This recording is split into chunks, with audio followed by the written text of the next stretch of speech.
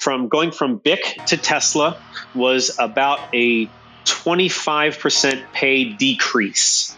My goal was to do something marketing related at a major company, or at least in a major way at a company. But that fire burning in my soul was so deep for electric cars. Having tried to build one at 14, I had to work at Tesla. Hey guys, welcome to Startup Hand-Me-Downs, the podcast that passes insights from founders and thought leaders down to the next generation. I'm your host, Philip Kusumu, and thank you so much for giving me the next 30 minutes of your time. I promise it'll be worth it. So today I had the pleasure of interviewing John Rockos, who is the founder, CEO, and product architect of Emnitree, a California-based technology startup whose products are wide-reaching experiments in hardware, software, and services that positively impact people's lives. Previously, John spent nearly 6 years at Tesla Motors, leading teams and internally innovating in areas like operations, sales, delivery, customer service, and marketing. This created an even deeper passion for startups that was already so strong it pulled John to the West Coast. It gave him a profound appreciation for the incredible people who sacrificed so much to make a product and company great. Prior to that, John not only built a very strong business and operations foundation by working at BIC Consumer Products.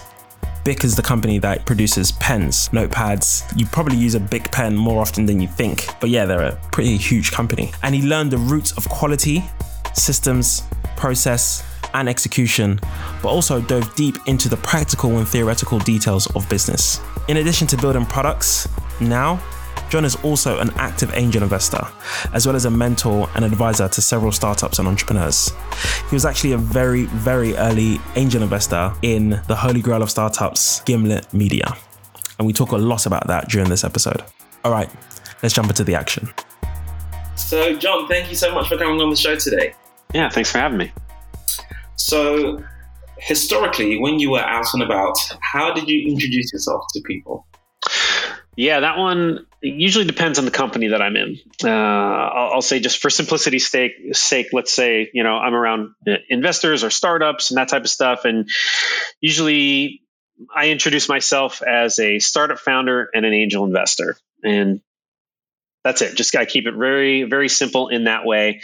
Now, if people need a little bit more establishment of background, skills, experience, connections, that type of stuff, then I may dig a little bit deeper and talk about, having previously worked at BIC Consumer Products or at Tesla. Obviously, Tesla is a big grabber.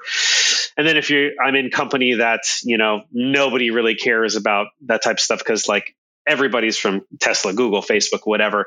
Maybe I'll layer on one additional piece of my background as a professional freestyle BMX bike rider back in the day. And that one also, usually if all else fails, we'll jumpstart some interesting conversations because of its uniqueness. Yeah, it's very, it's definitely up there in terms of unique early life. Yes. Documents. Because I had someone else a few weeks ago, and his early life before he was an investor, he was in a boy band. Oh, that's so awesome. Wonderful. So I don't know who trumps who in this situation, but they're equally as incredible and interesting and unexpected. Absolutely. So before we talk about the angel investing and the startup stuff, let's talk about early life. So how did you get involved in tech? And, what was kind of your trajectory from, I guess, college up until now? Sure. And maybe I'll start a little bit before that because there's kind of an early story that leads to Tesla. So I'll start with right around when I was 14. Because, at 15, at least in the US, you can get a learner's permit to drive a car. So I kind of started, getting into the idea, being excited about the idea of driving cars and getting into cars. Yeah. But my mom, a single parent household. So it was just me and my mom, and eventually me, my mom, and my grandmother. When she got older, my mom took care of her at the end of her life. So at that age, and mom was very socially conscious, especially about the environment and that type of stuff. So that's kind of the house that I was raised in. So I'm 14. I'm thinking about, cars, and oh man, I'm going to be 15. And I'm like, well, I don't want a regular car. I want an electric car. So how can I build an electric car? And kind of took my mom on, and she's amazing and supported all my weird ideas and pathways that I kind of went down. So, and right around when I was 14, I spent about 9 months researching what it would take to build an electric car. Basically, we were living in the Washington, D.C. area at the time, and I joined the Washington area electric vehicle group as a 14-year-old. I think I only ended up going to one of their events, and I actually very specifically wanted an electric sports car. So the original idea was to get I can't remember what this small two-door Honda, not Civic, but anyway, and you could get like the Lamborghini kit for it. And then I wanted that to be electric. And by the end of this 9-month journey, that was the dream, right? Because I was like, 100%, this is what I want to do. Let's do this. Like, let's max it out. And if I need to reel it back, sure. But let's go for my ultimate dream. Electric sports car. And at the end of this 9-month journey, after talking to everybody and doing all the research, I went to a shop that specialized in kit cars and asked them questions, the whole thing, and put the list together. It was going to be $40,000 for a really, really bad electric car that maybe got 40 miles and was going to just get worse and worse. I don't want to say quickly necessarily, but kind of quickly. So that kind of broke my heart. And I remember my mom said, the following week or two, I was just like kind of pretty bummed about it. And she's like, well, if you want to get around environmentally, why don't you get a bike? And I'm like, I don't want a stupid bike, whatever. And a week later, after sitting in that, I was like, Mom, can you take me to the bike shop? She's like, sure. And, and she wasn't going to buy me a bike. I still had to save up for it. But, and again, I couldn't imagine saving up and spending $40,000 for an electric car, let alone I could barely at 14 imagine saving $1,000 at that point in time, but a few $100 for a bike. Went to the bike shop, and that's kind of what got me into bikes, and I just rode everywhere. And by the time I got a car at 17 or 18, many years later, all I wanted to do was go to bike races and bike events. So the electric car thing kind of went into the background because it was just, the technology wasn't there yet. And there were a lot of hobbyists and stuff that existed in little tiny micro pockets, but there was nothing major going on. So it kind of faded to the back of my memory. And then I just kind of was super into bike riding. And then, was super into that, kind of almost didn't go to college because I wanted to pursue the bike thing, but there was something just nagging at me like, no, like get your education first. If you go to college, get your education. You have earned the right after you're done and you graduated to do what you want. So if you, when you're done, if you want to pursue that, go for it. So, went to college, did that whole thing, was riding bikes the whole time, but, in high school, I would say I wasn't a very good student. I just didn't care. I had ADHD. I'm not like saying that like people are like, oh, I have ADHD. Like, no, like diagnosed, I had ADHD. But at that point in time, they didn't just pump you full of drugs and say, here's the answer. I'd say luckily, they were just like, oh, here's the diagnosis. Have a nice day. And that was kind of it. So it was like, you have it, but there's nothing to help you with it. So it was like, okay, cool. So, went about my merry way. And at the end of high school, as I was trying to get in college, so my senior year, I wasn't getting in anywhere because my grades were atrocious in high school. So basically my senior year, I got almost straight A's because I just suddenly, that just kicked me in the butt and got me to realize like, oh, if that's what you want to do, if that's, you want to have that as a fallback, you want to have that education as the fallback. If the bike riding thing doesn't work, you still got a lot of work to do on the, the bike riding side to kind of master your craft in that area.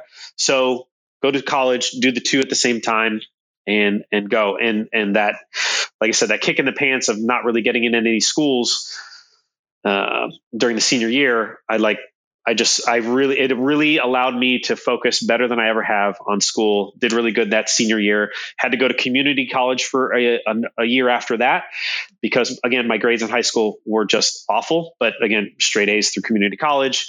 Got accepted into a college, 4-year college. Did that whole thing. Nearly straight A's through that because, again, I was very focused and still splitting my time, putting the time into bike riding. But college was the primary focus. And then after that, I graduated from college and I was like, I'm still in love with this idea of bike riding. At that point in time, I had transitioned from kind of the mountain road bike racing that I was doing in high school and kind of got burned out on that after having some sponsors and just going to a lot of things, and transitioned into BMX and in particular freestyle BMX. And just with mountain bike and road bike racing, it's like start line, finish line. Go as hard as you can, whatever. And there wasn't a lot of creativity in that. So when I got burned out on it and kind of took a break at kind of the end of that, I was starting to get into BMX because I was like trying to use it as cross training for mountain bike stuff like downhill or dual slalom or even just cross country and building skills in general. And as I got burned out on the mountain and road, the creativity, the open canvas that was freestyle BMX, I fell in love with it. And that to this day is still my number one love. I probably do more mountain and road biking than BMX these days. But any chance I get to go to the skate park and ride BMX, the creative juices of how to use the ramps and the bike and doing tricks and stuff just really pulled me in. So yeah, after college, I pursued that hardcore, ended up working at a place called Woodward, which was the largest action sports, largest skate park in the world, nestled in Pennsylvania amongst Amish farms, kind of somewhat in the middle of nowhere, but they were about half an hour down the road from Penn State. And once I did that for many years and kind of finished up my career and found myself this is approximate because there's no like national or international listing. So my approximations were about 14th in the world in the discipline of vert. There are a bunch of disciplines between street, park, flatland, dirt jumping, and vert. And vert in particular, I ended up about 14th in the world. And just judging the world ranking by missing the X Games by 4 places, because at that point in time, they took 10 riders and I missed it by 4 spots. So they quote unquote say 14th ish in the world.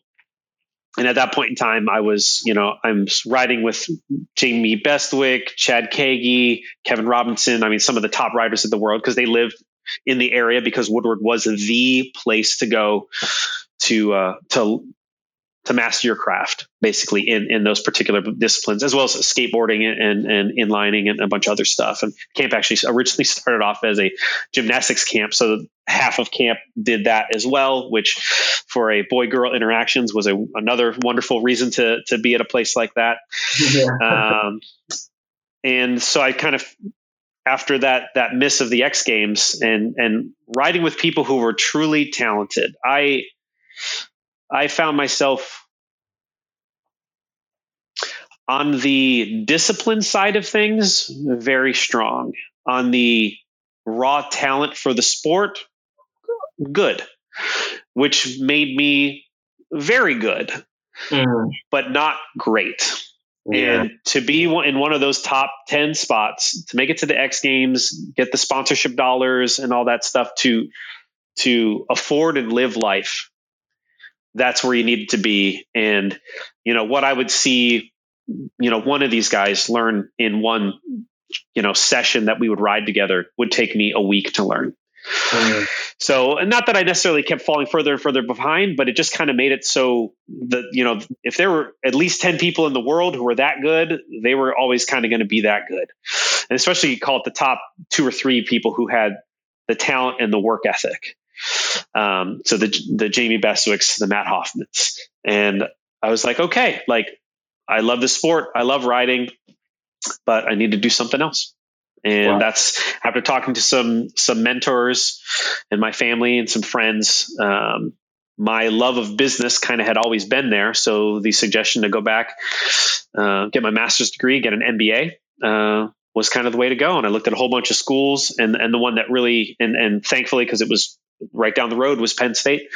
Got into their program, and went through that. And then after that, got a job at BIC Consumer Products. I ended up being the product manager for Whiteout, which may sound a little bit random and boring, but it was an incredible learning experience.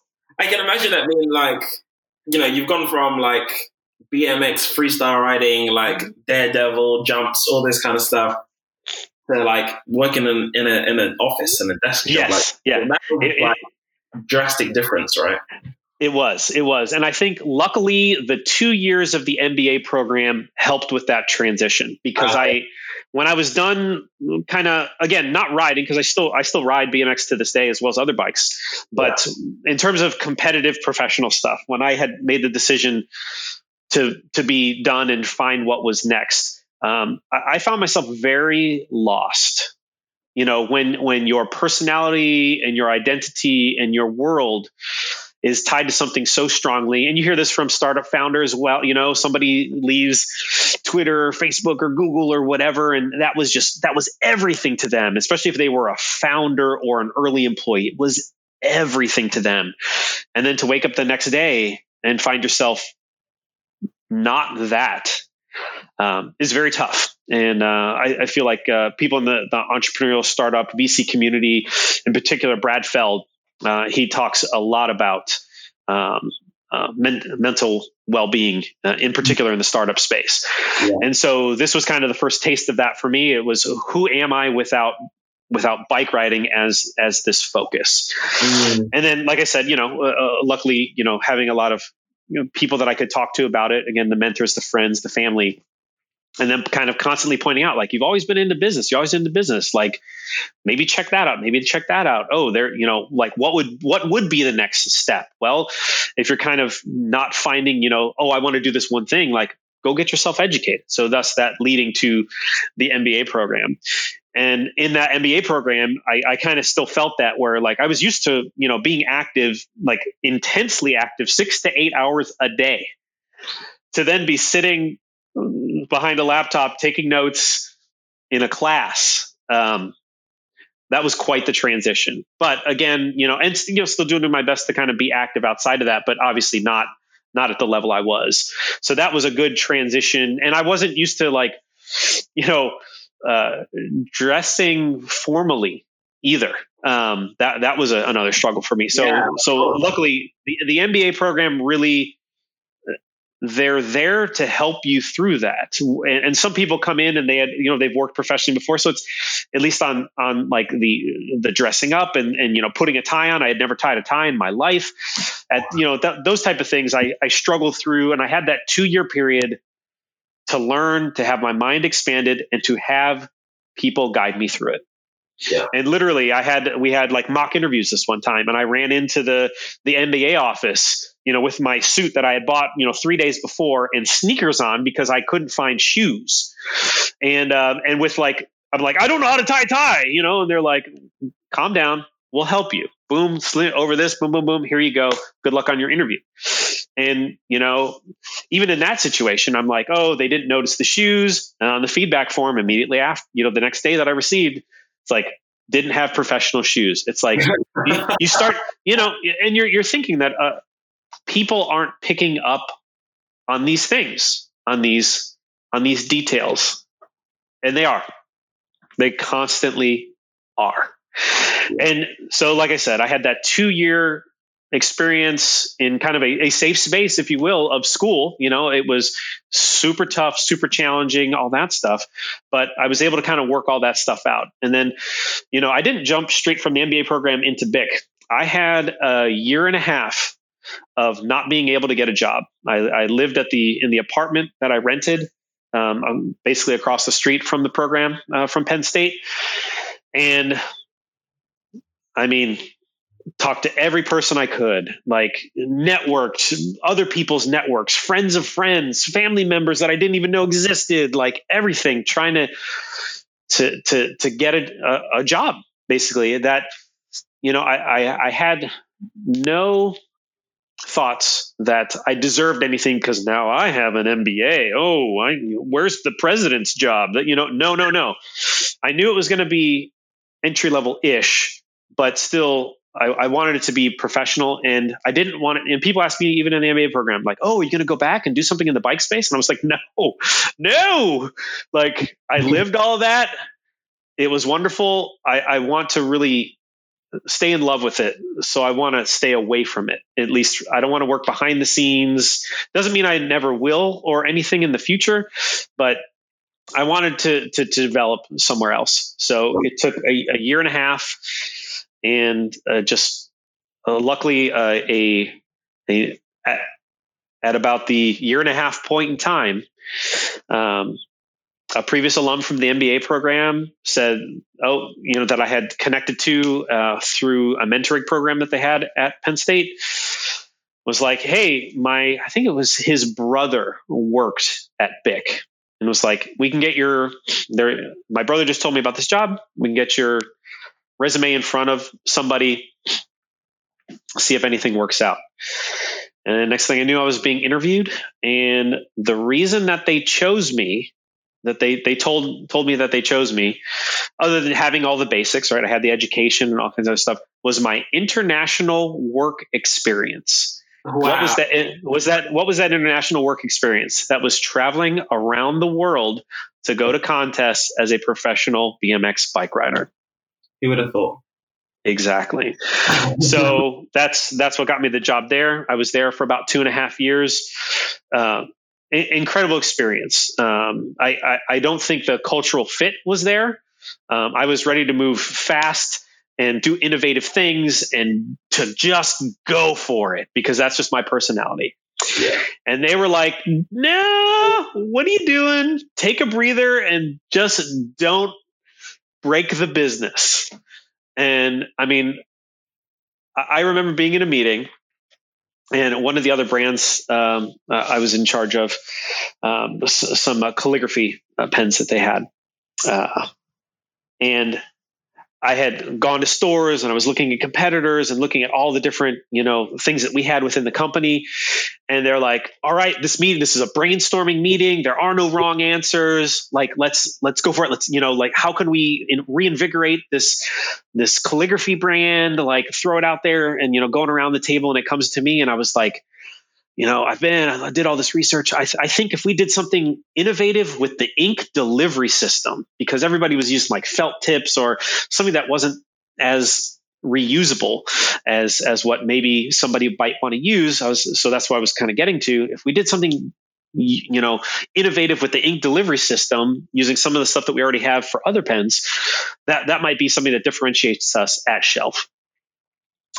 And the head of the department, so my manager's manager, looked at me and said, "If you want to do something innovative, you're working at the wrong company." Wow. In a brainstorming meeting where there are no wrong answers, stated at the beginning of the meeting. Yeah. And my internal dialogue was, "Yes, I am."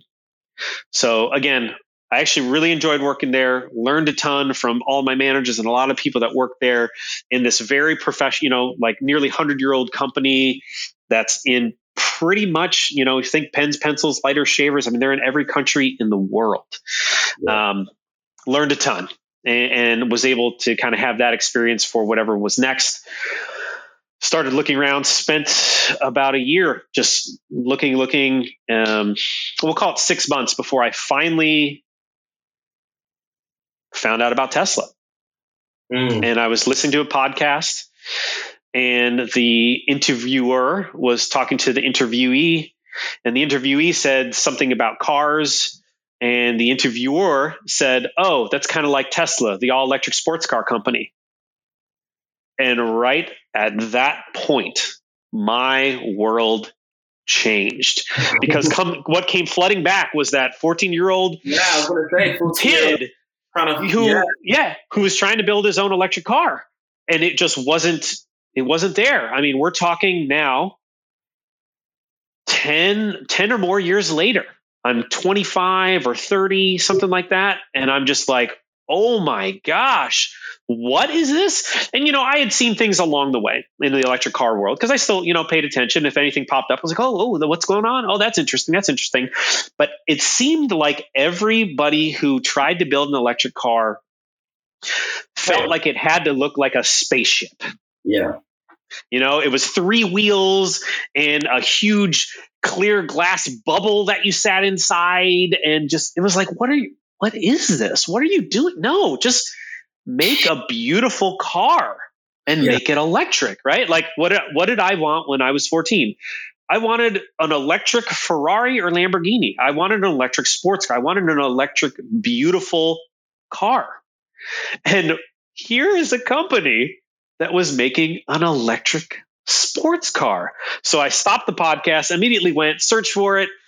Like TeslaMotors.com at the time. I think I don't even think I know they own Tesla.com now, but went there, boom. There's this gorgeous electric sports 2-seat, 2-door sports car. I'm like, you've got to be kidding me. And if I wasn't at work, I spent pretty much every waking hour finding any way I could talk to them, find a connection, anything I could do to work there. And that was about 9 months to a year of work. So the last 18 months at BIC, I spent about 6 months trying to figure out what I wanted to do next. And then the last year going after Tesla.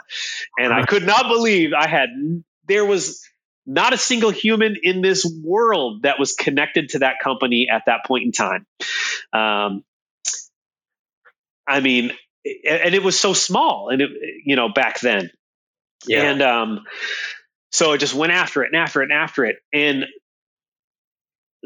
no joke, Philip, my last Hail Mary was I found a guy on LinkedIn, a random guy who was an investor in Tesla. And the only connection I had to him was we both went to school in the state of Pennsylvania. He didn't go to Penn State. He went to a different school. Right. So I wrote to him randomly because we weren't connected, but he was a LinkedIn Plus or, whatever the paid for type of members were. Because if you're not connected to somebody, you can't write to them. You got to pay to write to them. You can only write to people you're connected to. But he paid, so I could write to him. So I did. And I said, you went to school in Pennsylvania. I went to school in Pennsylvania. I'm trying to find some connection to Tesla. Can you help? And he wrote back almost immediately and said, hey, I'm just an investor. I really don't know anybody there, but good luck. And I was like, damn it. So another 2 weeks, I'm doing everything I can to connect with anybody. Roadblock, brick wall. And I go back to that guy's profile and I see that there's a guy there. He's only connected to 4 people. He's connected to Elon, one of the other founders, and two other people. And then the 5th person is this guy named Zach Edson, who is in charge of customer service at the time. And I was like, well, it's been 2 weeks. I write the guy back in. I was like, hey, kind of having a tough time connecting with somebody at Tesla. I see you're connected to this guy, Zach. Would you mind an intro? Again, within 30 minutes, writes me back. Yeah, sure. Happy to. No problem. Wow. Another 2 weeks go by. Boom. He makes the connection. Another 2 weeks go by. I'm on the phone with Zach. A week later, phone interview with HR. A week later, they're flying me out to California. I have a panel interview. Well, I guess it's not a panel, but I interview with 5 or 6 different people throughout the company. 2 days, 2 days later, you got the job. Wow. And that's it from there. What was the job? The job was in customer service. So it was with that guy, Zach. He had coincidentally, and it hadn't been posted yet, but coincidentally had just gotten word that he was allowed to hire one person. He was the head of customer service, but he was the only person in customer service at the time. Yeah. Wow. So, yeah. Early Tesla, aside from the engineering department, how many people worked on the business side, on this side? Yeah. So, well, I'll give a broader perspective than that. When I started at the company, there were 197 people total worldwide that made up Tesla. 197 people. I asked HR about it specifically my second day on the job. And I also asked them, what number employee am I of all time? Because, 197 people, there have been plenty of people who worked at the company before that, right? And it took them about 2 weeks because they had to dig through, I guess they changed systems. So they had I'm very thankful to them that they did this. They had to look through the previous database of the people in the previous system. And when the person got back to me, they wrote it on a piece of paper. I still have it somewhere in my house here. They said, your employee number 343 of all time. So, and to give you a kind of sense, so when I started, there were 197 people there. When I left about 6 years later, there were over 6,000 people who work at the company. I think today they're at 60,000 people or something around that number. Yeah. So, and that was 4 or 5 years ago now that I left. So we did a range of things there. You kind of like bounced around different departments. Yes. And obviously you must have been there you definitely were there up until, IPO and all that growth stuff. That must have been insane. Yep. Yeah, I was, I started off, like I said, in that customer service role. I was in that role for 6 or 7 months. My second day on the job, I helped deliver the 7th car ever. And that was because it was Roadster at that point in time. So for those people who are only used to modern day Tesla vehicles, the Roadster was a vehicle that was made for Tesla, at least the rolling chassis. Everything that was car bits, if you will, was made by Lotus over in the UK. And those rolling chassis were shipped over, and they looked like complete cars, but they looked like almost off-road vehicles because the suspension was so high. And that's because the battery in particular was not in the vehicle yet to weight it down and settle it to make it look like the normal sports car. Whoa. So, so those cars came over. We put the battery, the electronics, and the motor, and all the electronics bits in it. And that's the Roadster. So the 7th vehicle ever delivered. I was there with my boss, Zach, at the time, delivering that vehicle. And I was in that customer service role for 6 or 7 months.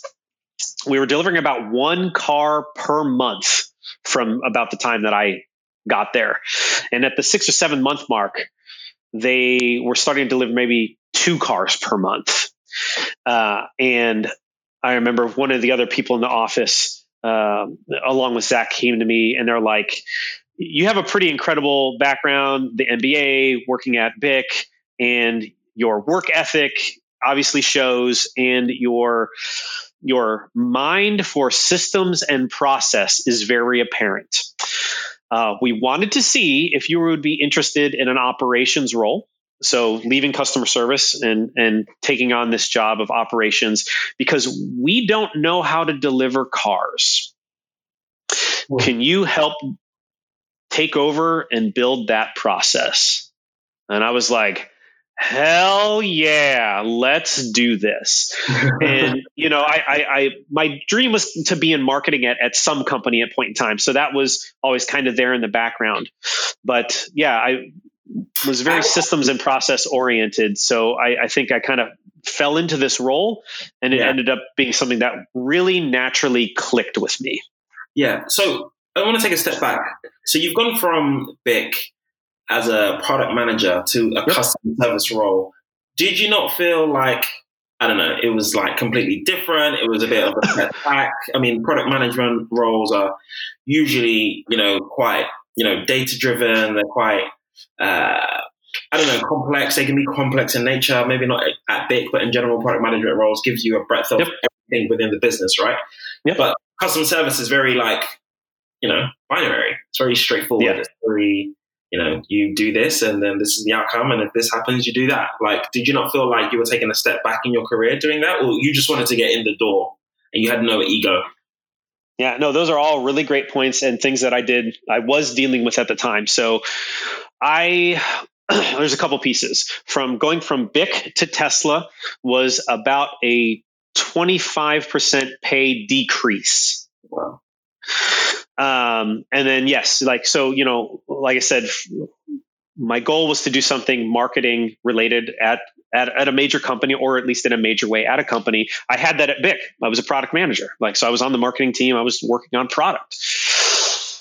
but that fire burning in my soul was so deep for electric cars. Like I said, having tried to build one at 14, that I had to work at Tesla.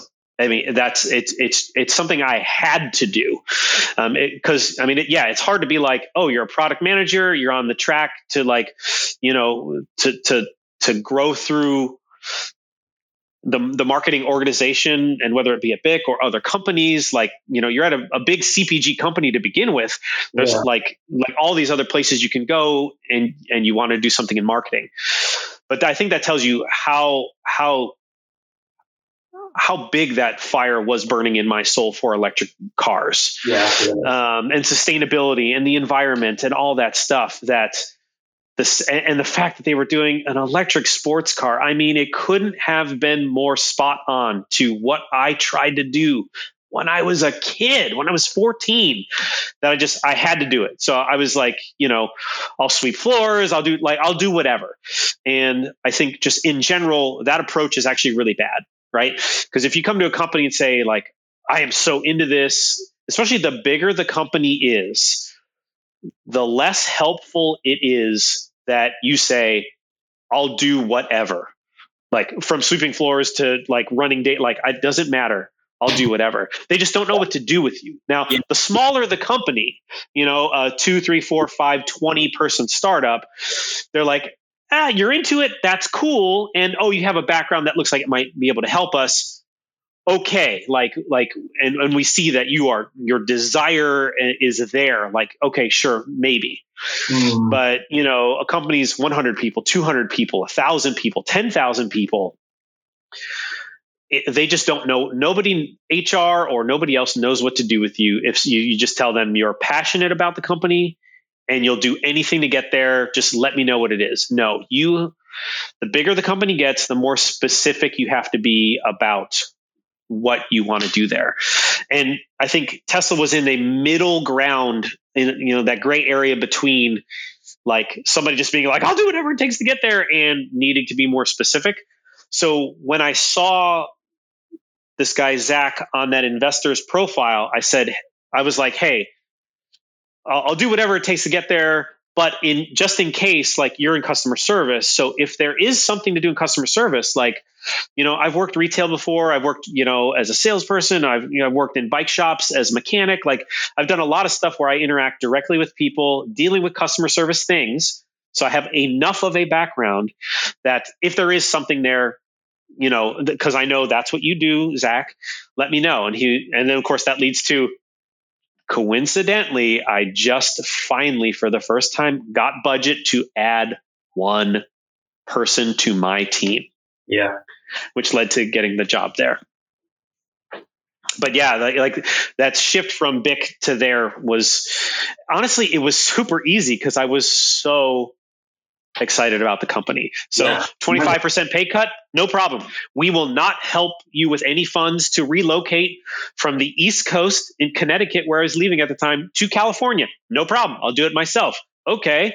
The job position is on the ladder, if you will, considerably lower than what you were doing at BIC. Don't care. Like it was, like I said, that passion was burning so hot. And at the same time, like I said, the cultural fit at BIC wasn't great. I told you about the meeting, the innovation, you want to do that, go somewhere else. I was like, okay. So I was already ready to go to the next thing, and to find something so perfect, with all maybe the downsides that came with it, the lower pay, the having to pay for my own relocation, the lower title, it just didn't matter to me. To get to work on electric cars meant so much.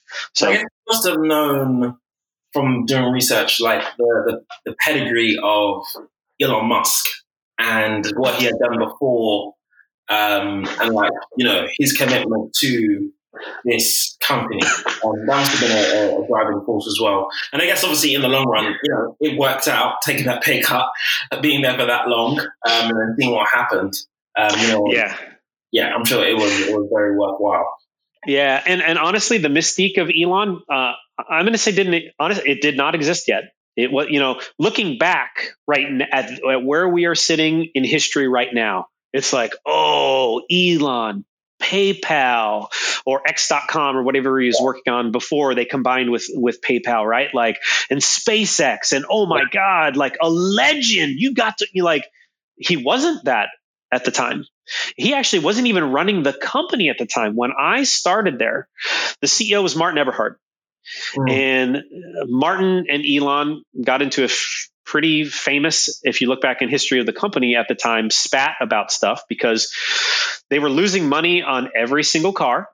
This was being hidden from the investors and all the people in the company. So the company was basically bleeding to death.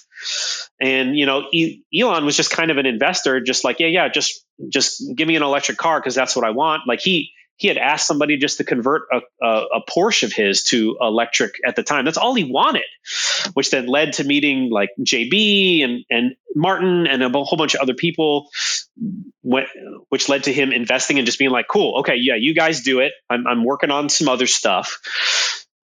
And then he finds out that the company is basically dying. He's pissed about it. That leads to an ousting of Martin and a couple other interim CEOs. Zeb Dory, I remember, came in. I think I showed up around the day after Martin got kicked out. So I never even saw him in person other than at the service center getting his car fixed once or something, out on the road at one other time. That was it. Then Zeb Dory came in and he was the interim CEO and he was there for a few months or whatever, but Elon just felt like he had to do it himself and he came in. But yeah, in terms of just being like, oh yeah, this dude did PayPal.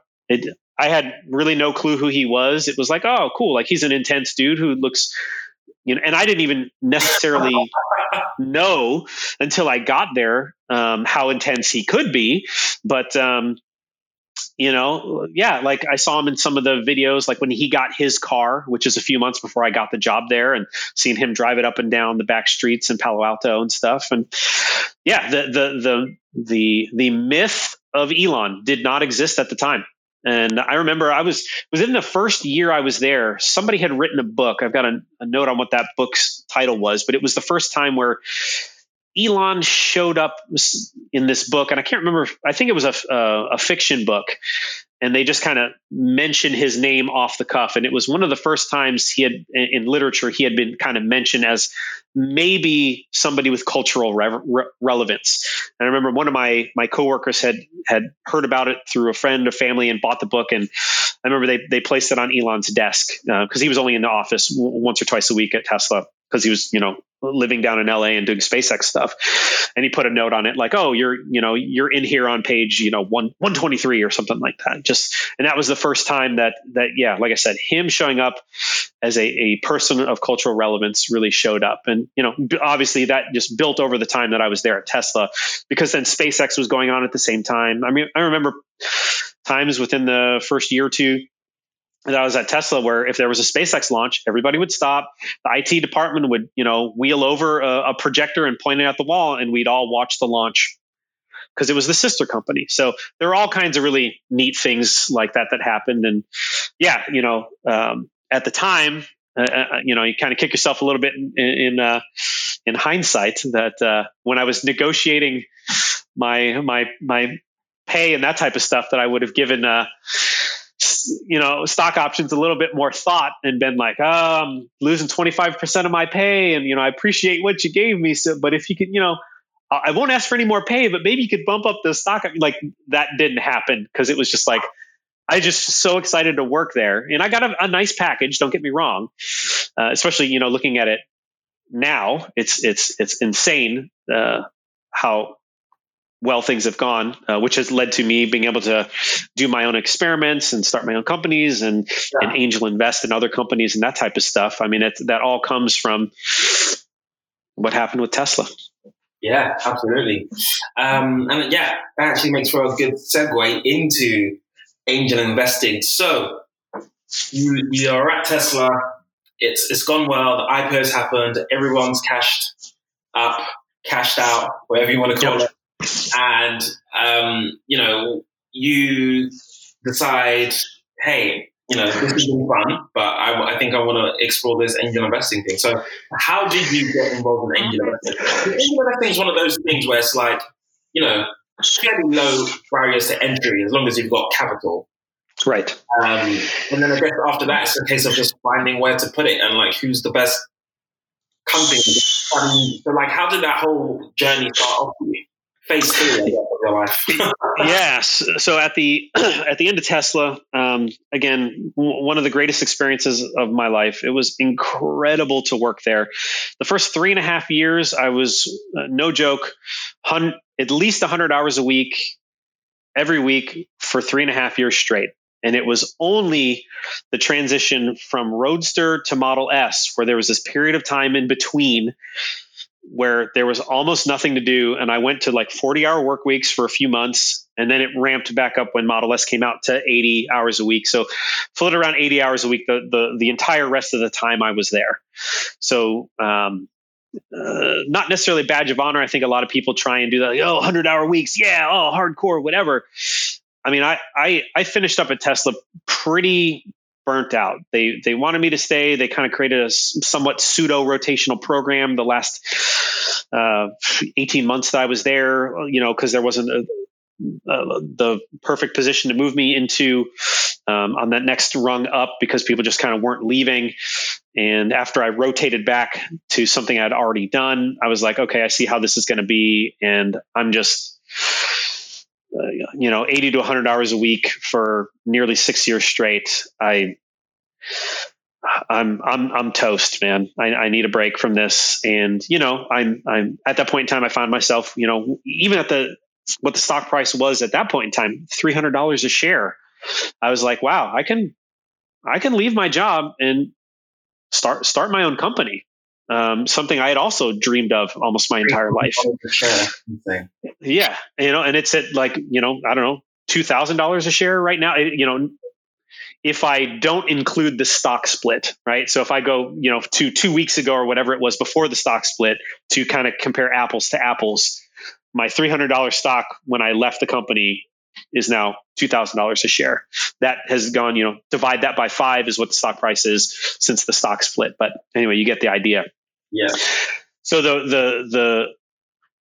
the first thing that I did when I left the company was I took about a 2.5 month break. My wife and I had gotten married about 2 months before I left, which I'm sure was a little unsettling for her to get married. And then I'm quitting my job 2 months later, but incredibly, my wife Yana is incredibly supportive.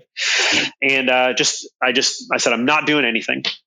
I'm chilling. I'm going to let my mind wander. I know I probably want to start my own business, but what that'll be, I'll figure it out later.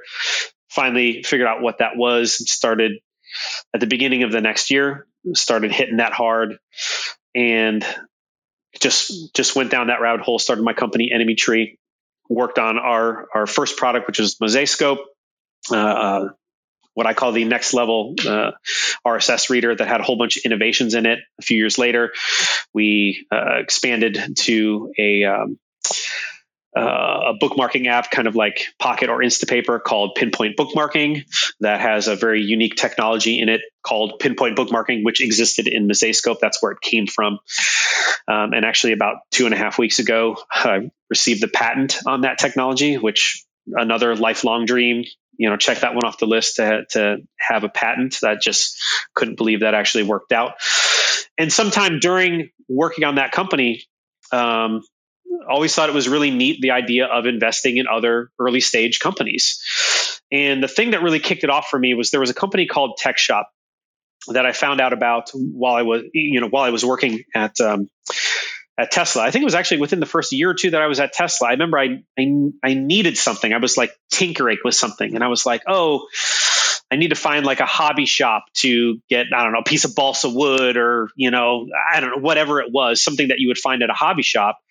So I, typed into, I think Google Maps at the time, and just typed in like hobby shops so that things would fall on the map so I could see how far things were away from me. And there was this place called TechShop. I was like, what is this? And I had flashed to a news story. I had watched on the news when I was living in Connecticut a year or two before about this place called a makerspace that you could go to, and you just paid a membership, like a gym membership, and you had access to CNC milling machines and welders and lathes and saws and all this stuff. And so I just like, wait, is that the same place I had saw on the news? And I can't confirm that it was or not, but I knew what a makerspace was, even if barely.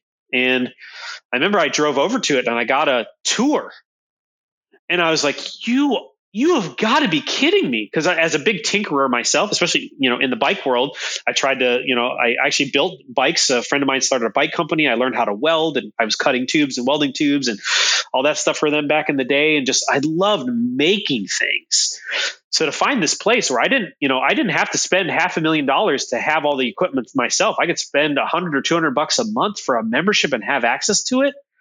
Boom, my mind exploded. And on top of that, they were a startup that was raising money, and they had taken one of the early Obama era things that he was doing with startups, which allowed startups to kind of go out and raise capital somewhat in a different way than normal. There were still some rules in place where you had to be an accredited investor to invest in them. I know part of that was that the Obama stuff he was trying to kind of bring down that wall so the average person could invest in a startup as well.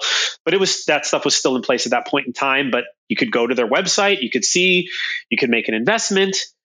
And I was like, wow, I can do this. I can invest in a company. Like, wow, I can do that.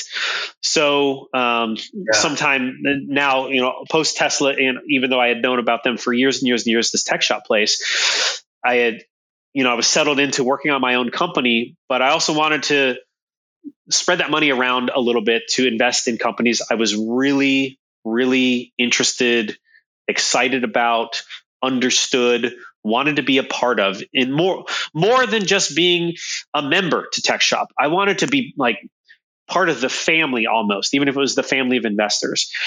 And, again, thankfully, luckily to the Tesla stock, I was able to be actually an accredited investor and meet the minimum requirements. And I invested in Tech Shop. So that was the first investment. And that was the thing that really helped me understand that it didn't just have to be this background thought that I had of, man, it would be cool if I could do that. It was, I can do it. So that was the one that really kicked it off for me. And I think we're 5 investments total so far in terms of the angel investments that I make. And I say we, my wife helps me helps the emotional excitement that I get about these things.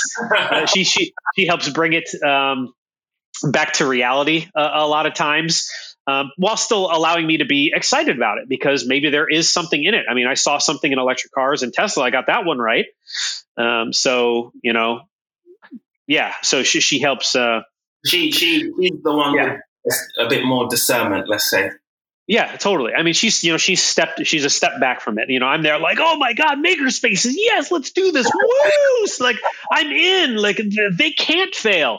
And of course, my first failed investment has been Tech Shop. They went bankrupt about 3 or 4 years ago. To my absolute heartbreak. I loved that place. And actually tried to buy their assets. And I don't mean the stores and the mills and the machines, but like the name, the trademark. I went through 2 years of trying to do that and getting their other IP and intellectual property and stuff. I'm not going to go through that whole story, but it didn't work out. I mean, but that's how much I was into them. Like, even after their failure, I was like, maybe I can at least get the base IP, put it to sleep for a couple years, and then maybe see about bringing it back. And it didn't work out. But that was the first investment. And like I said, now we're 5 deep and already looking at a handful of others that in the next 6 to 18 months, maybe something works out. We'll see. Yeah. Speaking of things that work out, there's one particular investment that you made that I really want to talk about. So yes, you were an early investor in the beloved Gimlet Media. Yep. Alex Bloomberg, a personal hero of mine. Yep. Incredible company, incredible success story. in such a short period of time as well. What they managed to achieve and are achieving is nothing sort of incredible. So just before the show, you actually told me the story about how you got involved with Gimlet Media.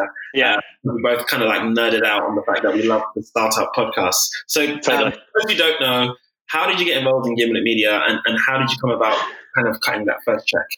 Sure. And let's make sure that as we talked about previous to the show, that we also give a shout out to Matt Lieber as well, because he's, along with Alex Bloomberg, he's the other co-founder of Gimlet. But and Nazanin as well. Yeah, that's right. So,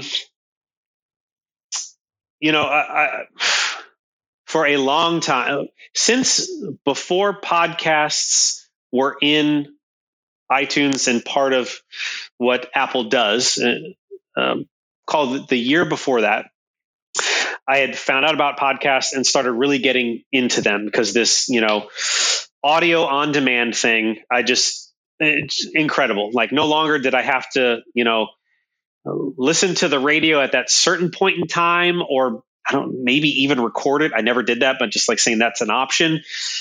The ability to listen to it later, I loved that because there were so many things I could never get to because you're at work and the show's on, you missed it. You're on the highway and you're going between locations, you lose the signal, you missed it, like over and over and over. So the year before it really kind of became part of what Apple offered through iTunes, because that's where they first started adding podcasts in. I started getting into them and listened to two or three. Then it became part of iTunes and it became really easy. And now we're talking now I'm listening to 10 to 15. I mean, a voracious podcast listener. And so that's just kind of, I'm into it. We're talking at the level of like being 14 and, being into electric cars.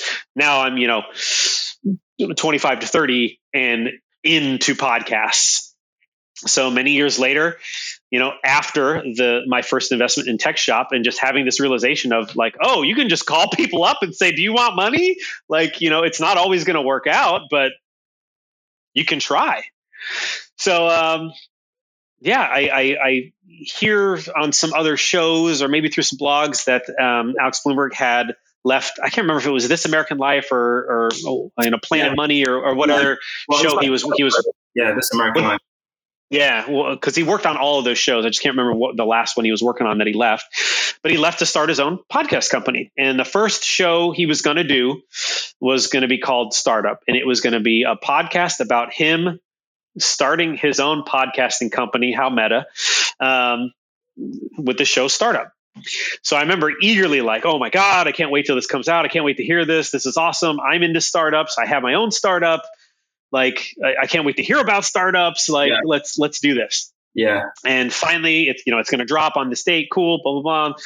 Finally found out that it does. Within hours of it launching, I'm subscribed to it and I'm listening to it. And within 24 hours of listening to that first show, I'm like, and they weren't even talking about taking investment. It was just the overview of what he was trying to do. And I was just like, I wonder if they want money. And I found an email somewhere, somehow, wrote to them and was like, let me know if you need any money. I love what you're doing. I'm so into podcasts. This is so awesome. Let me know. And sometime pretty soon after that, Matt Lieber wrote back to me. He was the only person I ever had contact with at Gimlet. And he was just like, hey, give us a little bit of time. But yeah, like you're in. And I invested. And I can't believe how well it worked out. They were bought by Spotify and a part of that world. There's, I think that's super neat. This is a different conversation, but there's a lot of conversations about, where things are going with podcasts and how it looks like a lot of podcasts may end up behind not even necessarily a paywall, which I wouldn't mind if they were still quote unquote podcasts, meaning just put out there that anybody could subscribe to. I think that's fine. And that's actually healthy, but being locked behind ecosystem doors like Spotify. So I'm not going to get into all of that, but that is obviously a growing concern between what Apple might actually do. Amazon has already started to do some exclusive podcasts. So a lot of these things are starting to pop up. I really love the open source nature of it. Again, I'm fine with it being behind some type of paywall if, whether that be all of somebody's podcasts or some where maybe it's an exclusive content or whatever that gets people to subscribe. I think paying for things is good. But yeah, being locked behind a specific door of a platform it leaves me a little uneasy. But in the end, though, it was really neat to have an exit. I think that was my third investment, and to go through investing and to exit within a few years. It was really neat. It was phenomenal to go through that process. It was really cool. Was it a significant size check that you got involved in? Like, what's your typical angel investment check? We are, I'd say, between 50 and 100,000 is what we will put in, and usually not 100,000 all at first. I know that's our biggest investment right now is a little north of 100,000, but usually we'll start in at the 15 to 25 is usually the basic investment that we'll make in an early stage, seed stage type of company, which is what we focus on. Again, myself and my wife. There is no big team or anything, crunching numbers or anything other than us. So, that's pretty typical an investment that we'll put in to start. And yeah, I think Gimlet was a 12 or 13x exit. So, I mean, couldn't be.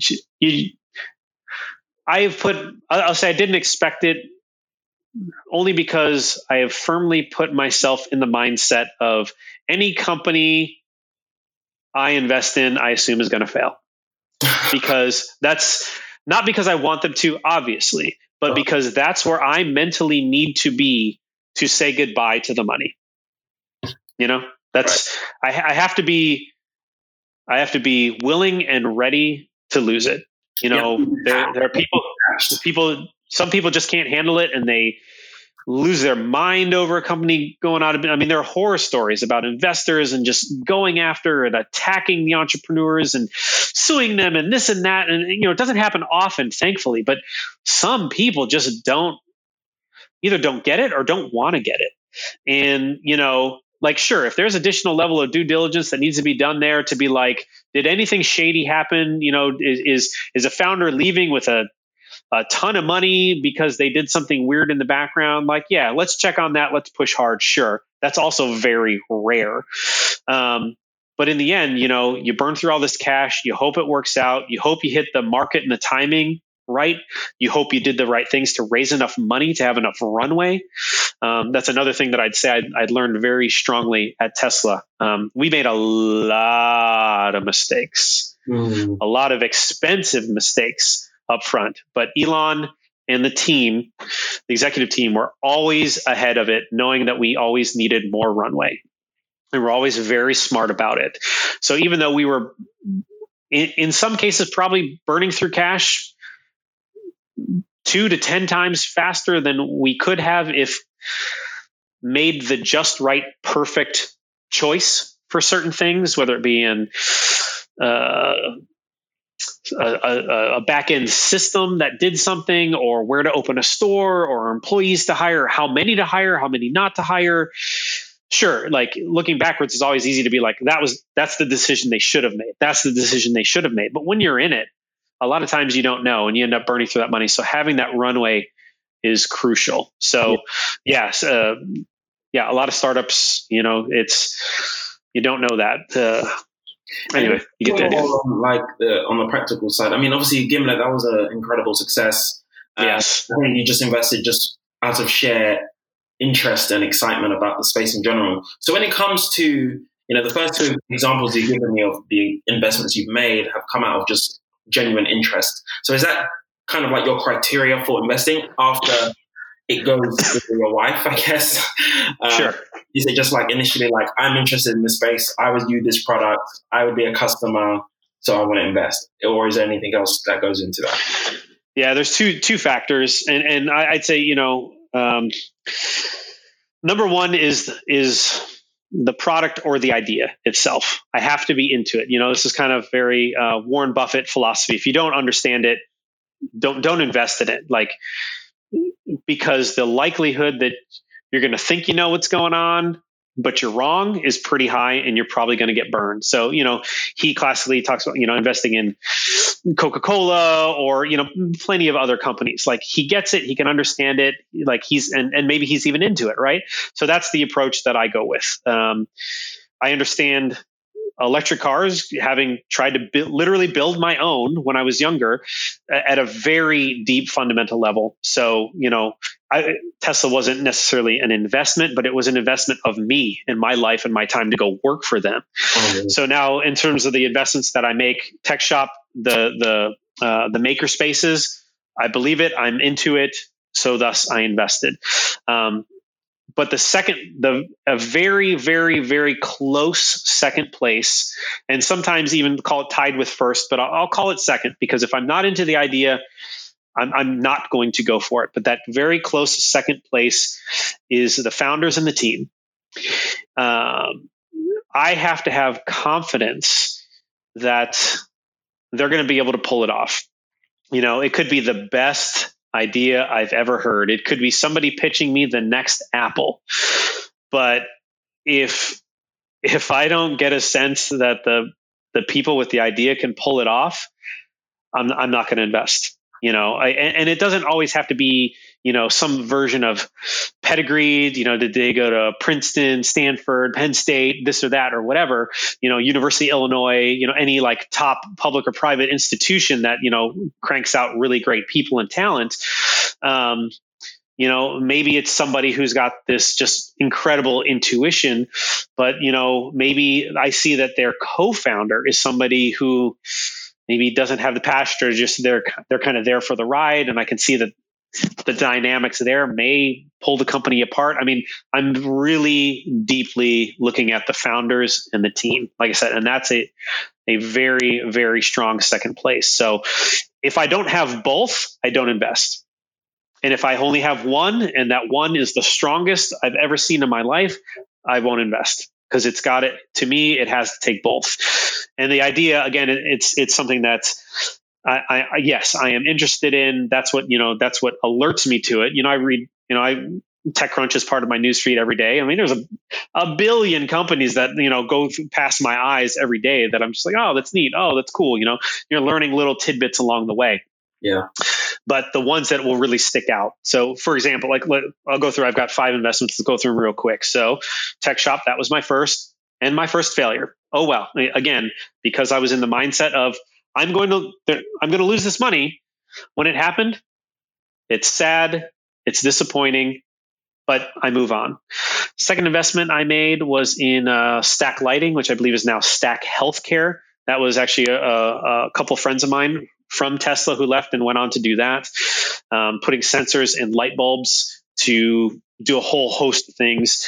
And right now, they've actually transitioned specifically to healthcare, because they're seeing the in-home care market as a really big one, and the sensors being able to help detect. And we're not talking about a camera pointing at somebody. We're talking about other sensors that through machine learning can tell if there's been if somebody has fallen or something like that people can get help. So they've gone through some restructurings, but they're still cranking along. So we'll see what happens.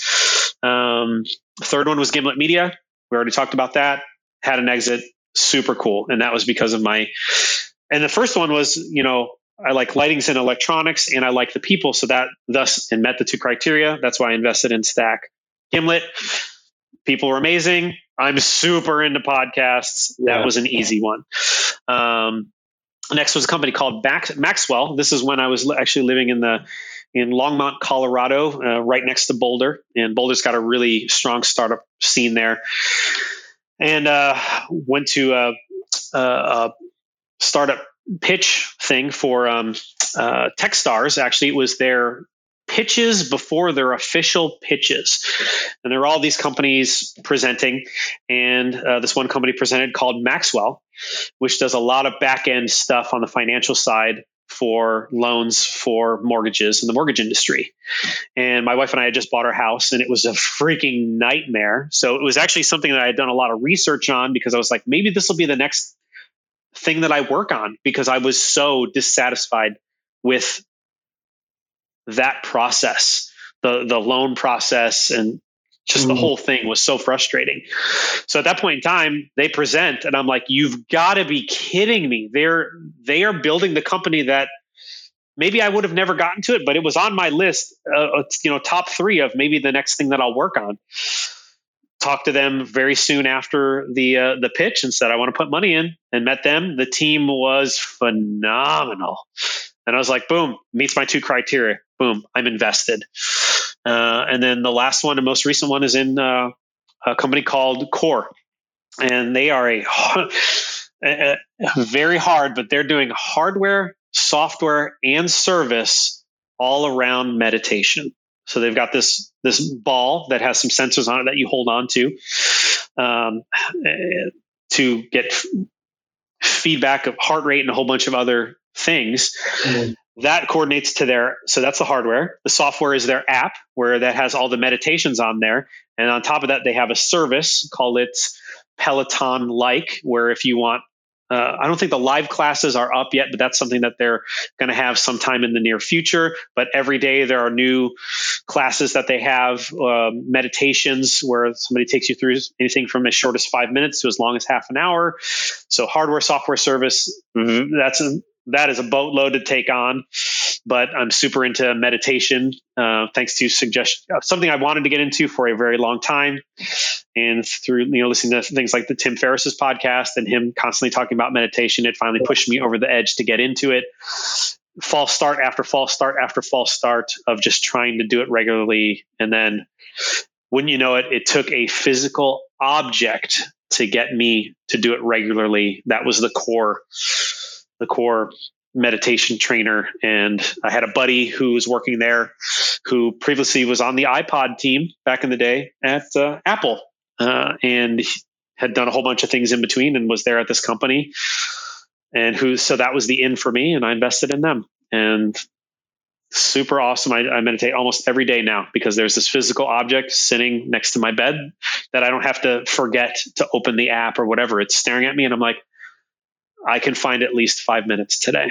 And that's been great. So those are the investments that I've made. And again, it was the idea and the team every single time. And, there's a list 10 times longer than this of companies that I haven't invested in because they had one, but not the other, or they didn't have either, honestly. And that's mostly people who come and have pitched to me directly and found me through LinkedIn or any other way. But yeah.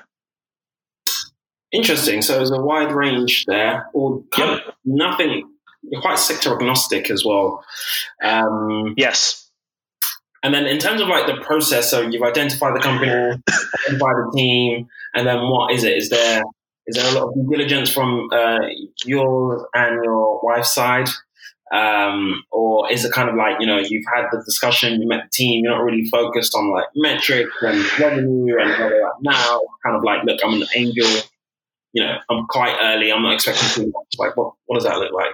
Yeah, I think in general, very early stage, idea stage, seed stage, angel investment stage of the company, the story and the idea, but like really the story all around that and the team. And this is not just for me, but I think generally from what I've heard for years and years and years, so this is not unique to me. The earliest stages of the company, it's about the story and the ability to tell that story and to really have something compelling, and then the team to back it up. That's how you make the investment. My double check is with my wife because she is usually stepped back from it all and is like, okay, let's think clearly about this, and we'll look at some other elements and look around and do a larger view of the industry and competitors and all that type of stuff. Not a ton on financials because there just isn't, other than knowing so for example, we'll take Core, right? It's the last one we talked about, the meditation space. So there's Headspace and Calm, two companies that are absolutely killing it out in the meditation space. Calm, I tried myself. I paid for a year of their the meditation service, so I had access to the full suite of all their meditations. And again, it being an app, I just never ended up being able to do it regularly. Yeah. And it wasn't until there was that physical piece of hardware that gave me feedback of how I was doing with my meditations. And just literally having something staring at me every day on my desktop or my side stand of the bed, beckoning to me, hey, you can find 5 minutes today, buddy. Take a break. It wasn't until then that they became interesting to me. So reviewing all that stuff, the industry, everything else that was going on, that's that second check that happens with my wife. But as long as she doesn't see any red flags, and as long as I am bought into the idea, the story, and the team to make the investment, it's not until usually you start talking about Series A that now it's getting serious, like really serious, like really big checks.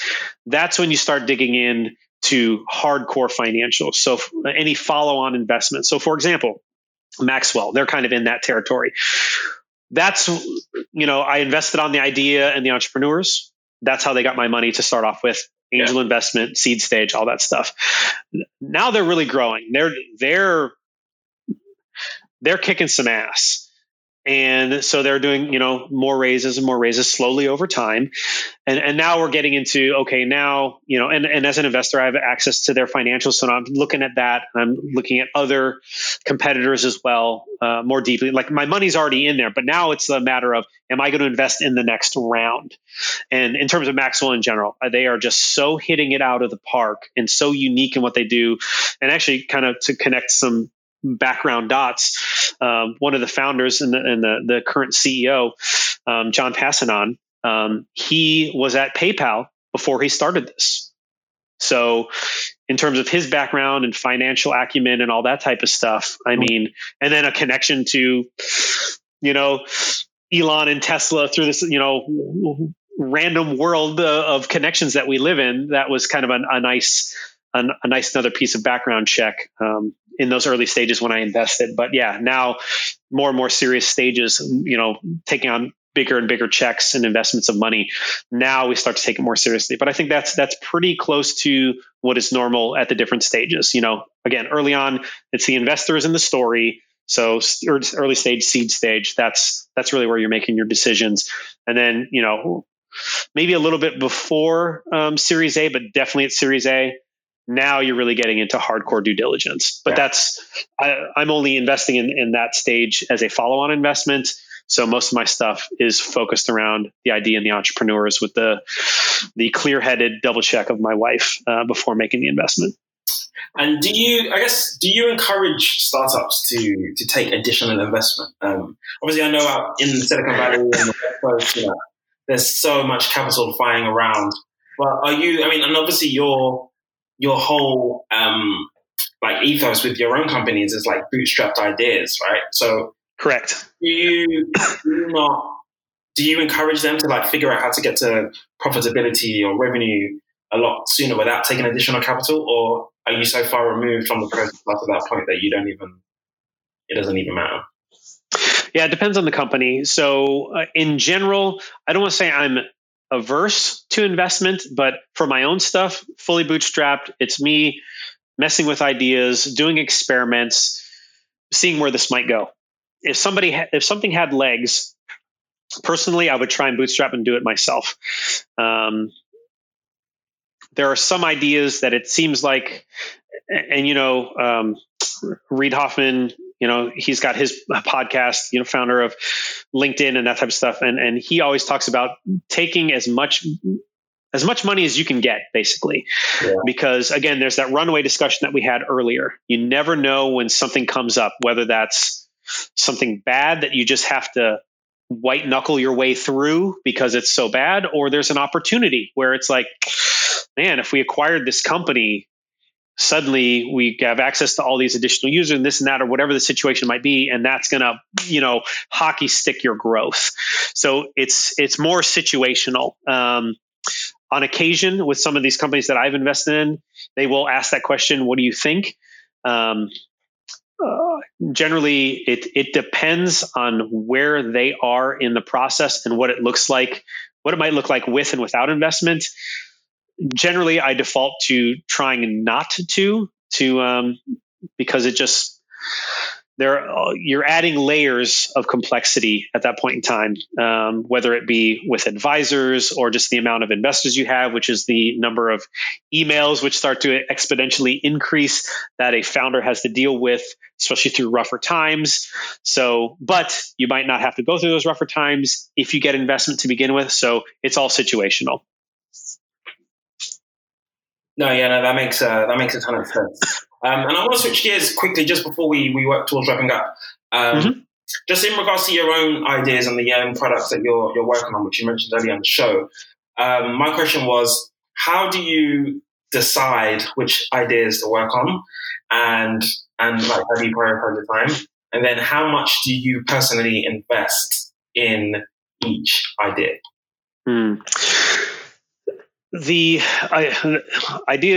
Picking an idea is always tough, right? Because they're like your children, and it's like, which child do you love more than the other? And you never want to say you love one more than the other. Yeah, but you do have to pick.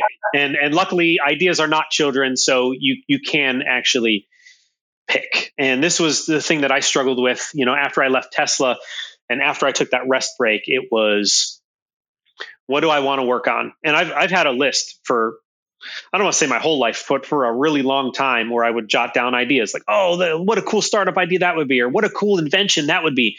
And it's probably 200 items long. So that's what I ended up combing through when it came time to, that I wanted to work on my own thing. And I just kind of kept reducing the list. Like, some things are very easy. Like, no, I'm not going to work on. No. Shit. Like, yeah, that's neat, but no, I'm not going to invest the time or the money in that. That's just like a fun thing that I wrote down. So you start whittling down that list. And then in the end, it came between like 3 or 4 things. And the last question that I asked myself personally was, which one of these ideas, I guess there were 2 questions.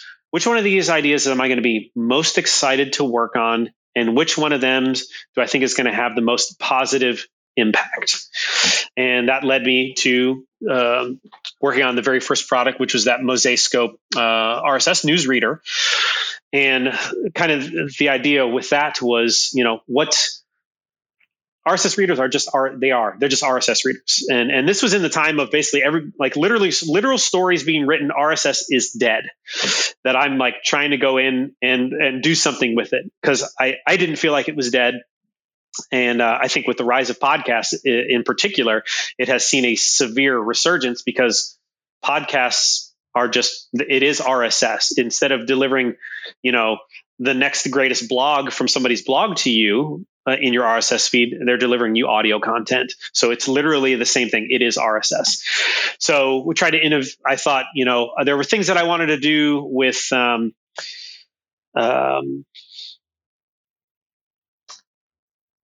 the quality or understanding your news better that might be coming into your feed. But that was going to take so much effort that I was like, what can I do now that's innovative, that hopefully will get people interested in the platform, hopefully start to grow some cash to work on this other thing, to work on fake news and how to disambiguate stuff and get, help people get clarity on facts versus fiction. So to get to that, all right, what are some of the innovative things that we can do there? And 2 things that I think are pretty innovative with the RSS reader, the Mosaiscope, was email subscribe, where we gave people a unique email address so that they could subscribe to things like, and they could do whatever they wanted to, but it was mainly set up so you could subscribe to newsletters, and either by subscribing to them directly with this unique email address, so that they just end up, because they're like blog posts anyway, these newsletters, might as well have them show up in your your news feed, right? And it doesn't clutter your inbox.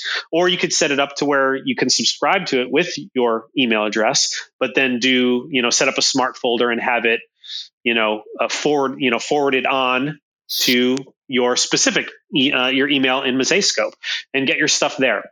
Yeah. So that was the one unique idea. There wasn't any, it's email, so there wasn't anything really patentable about that, but something that was innovative in the space.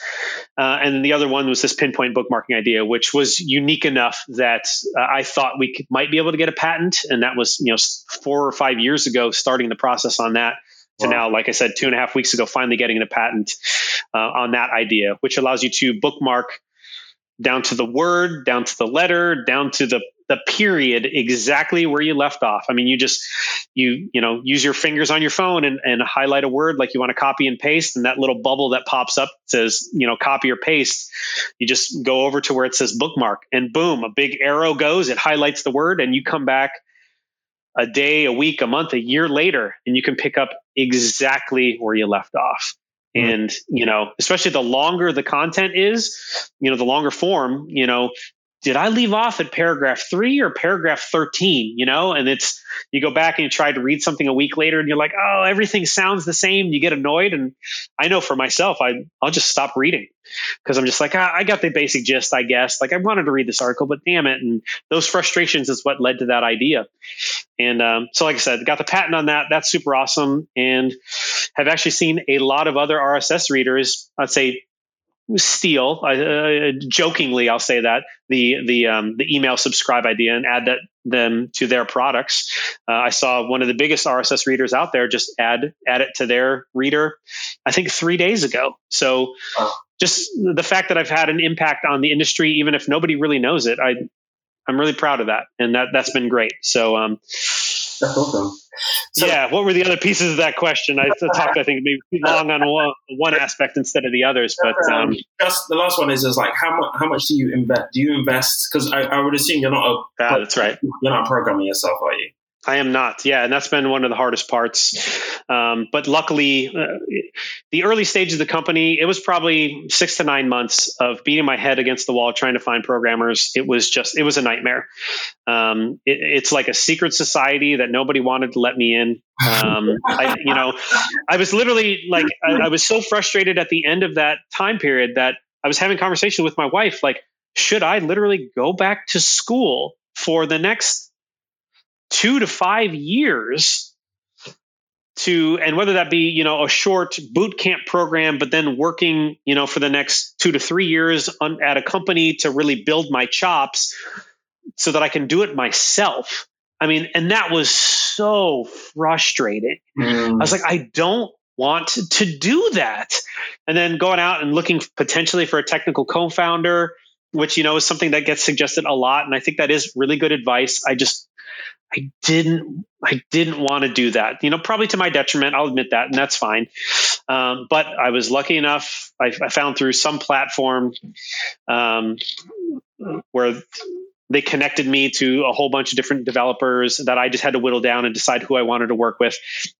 Ended up working with it was a 2-person team out of Wisconsin. I was literally down to 2 last developers, a team in Transylvania and a team in Wisconsin.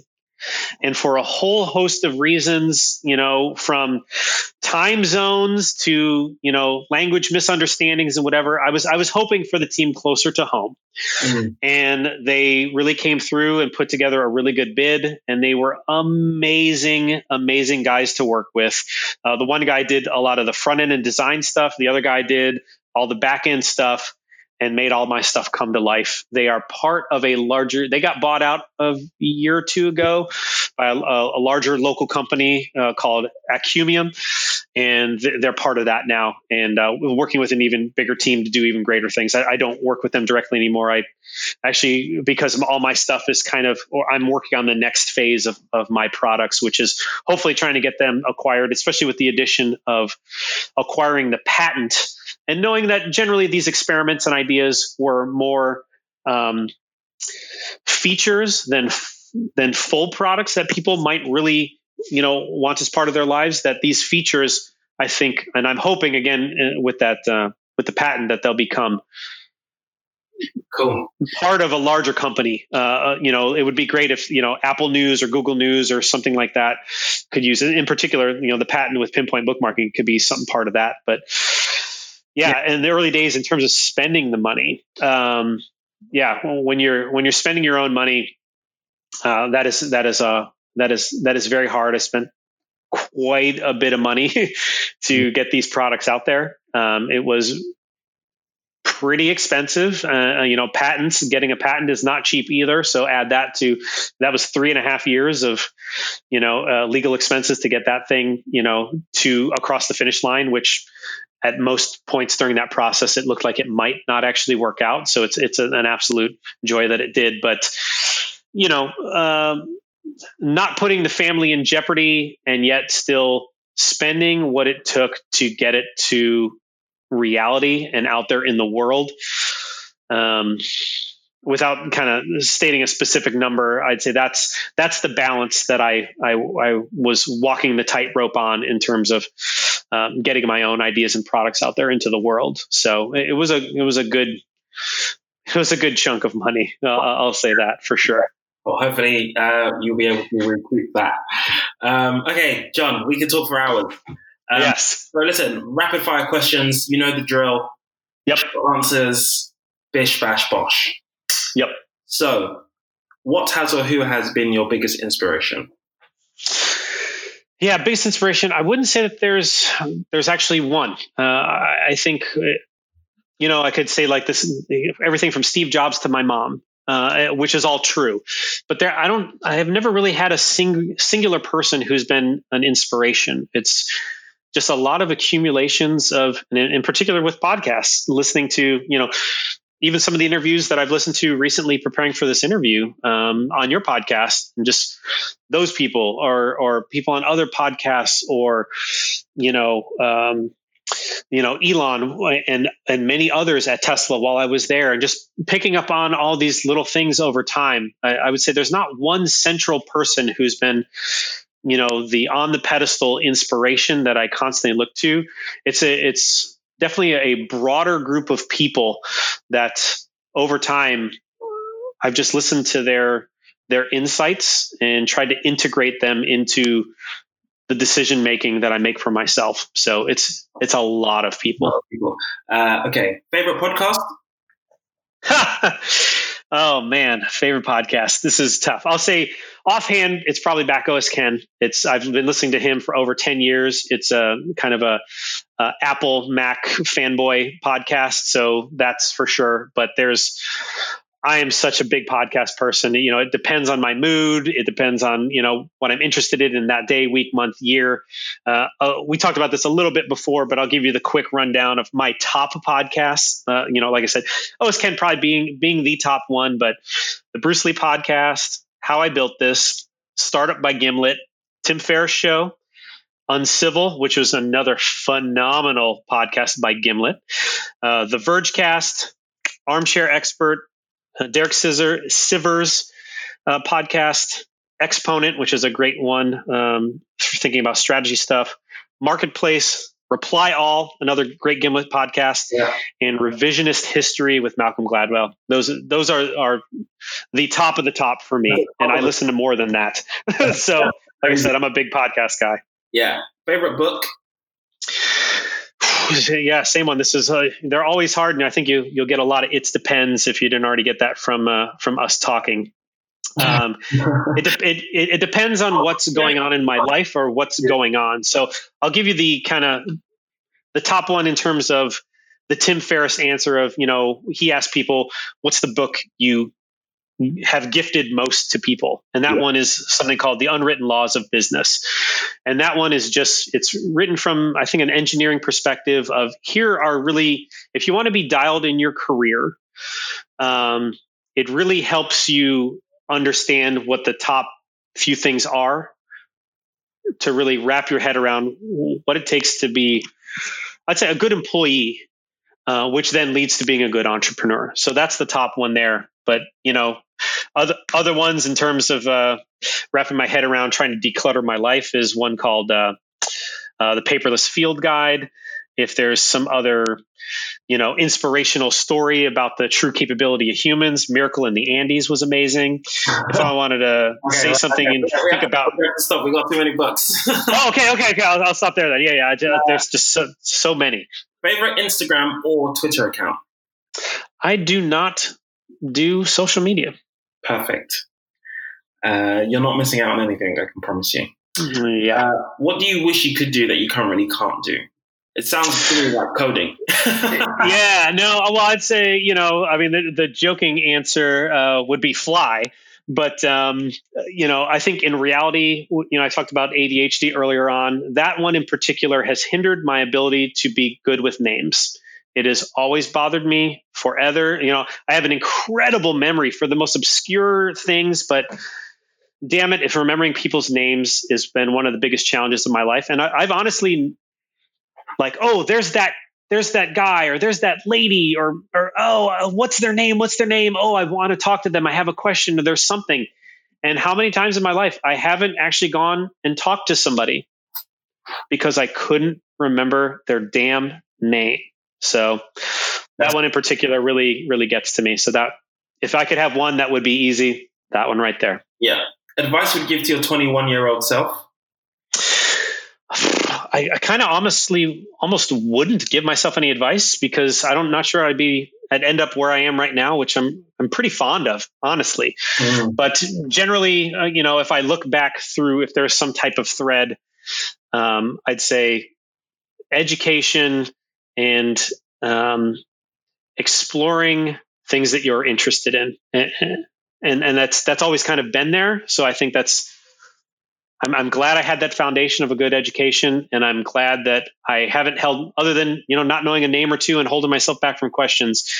I've been pretty open to experimenting and exploring and checking things out. And that's been really helpful. So maybe to a larger audience, people are maybe want something that they could say to themselves internally, that might be it. But yeah, I'm not sure I would even give that advice to myself if I could, just because, it's worked out. Yeah. If you had $100 only in your favorite city, what would you spend it on?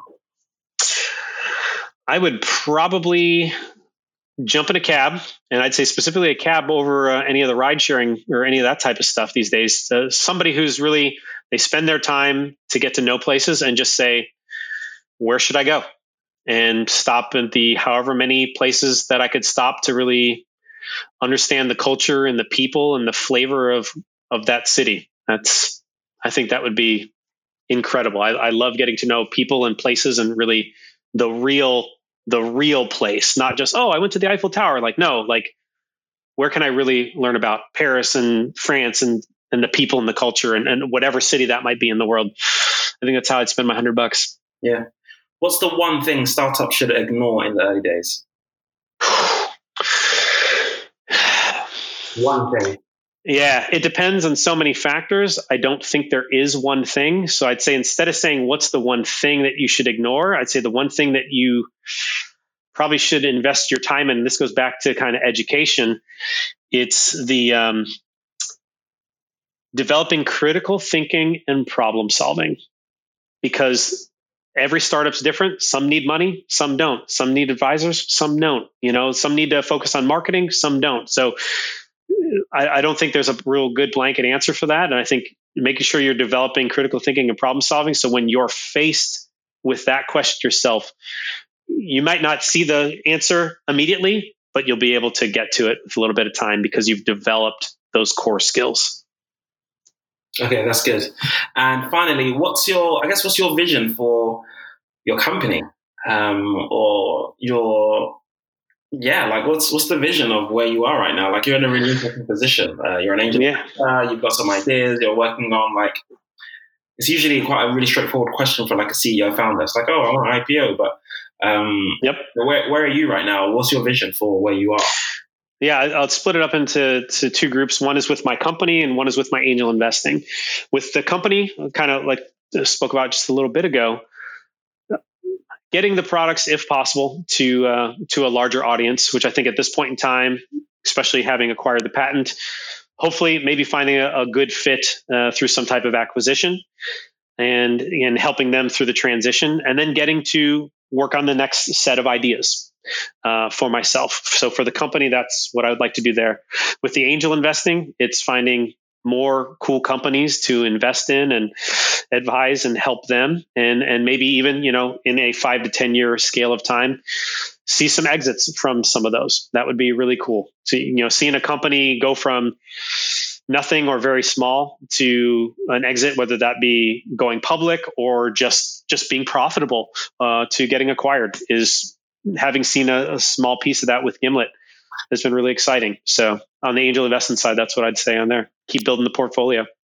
Awesome. John, this has been an amazing conversation. Thank you so much for coming on the show.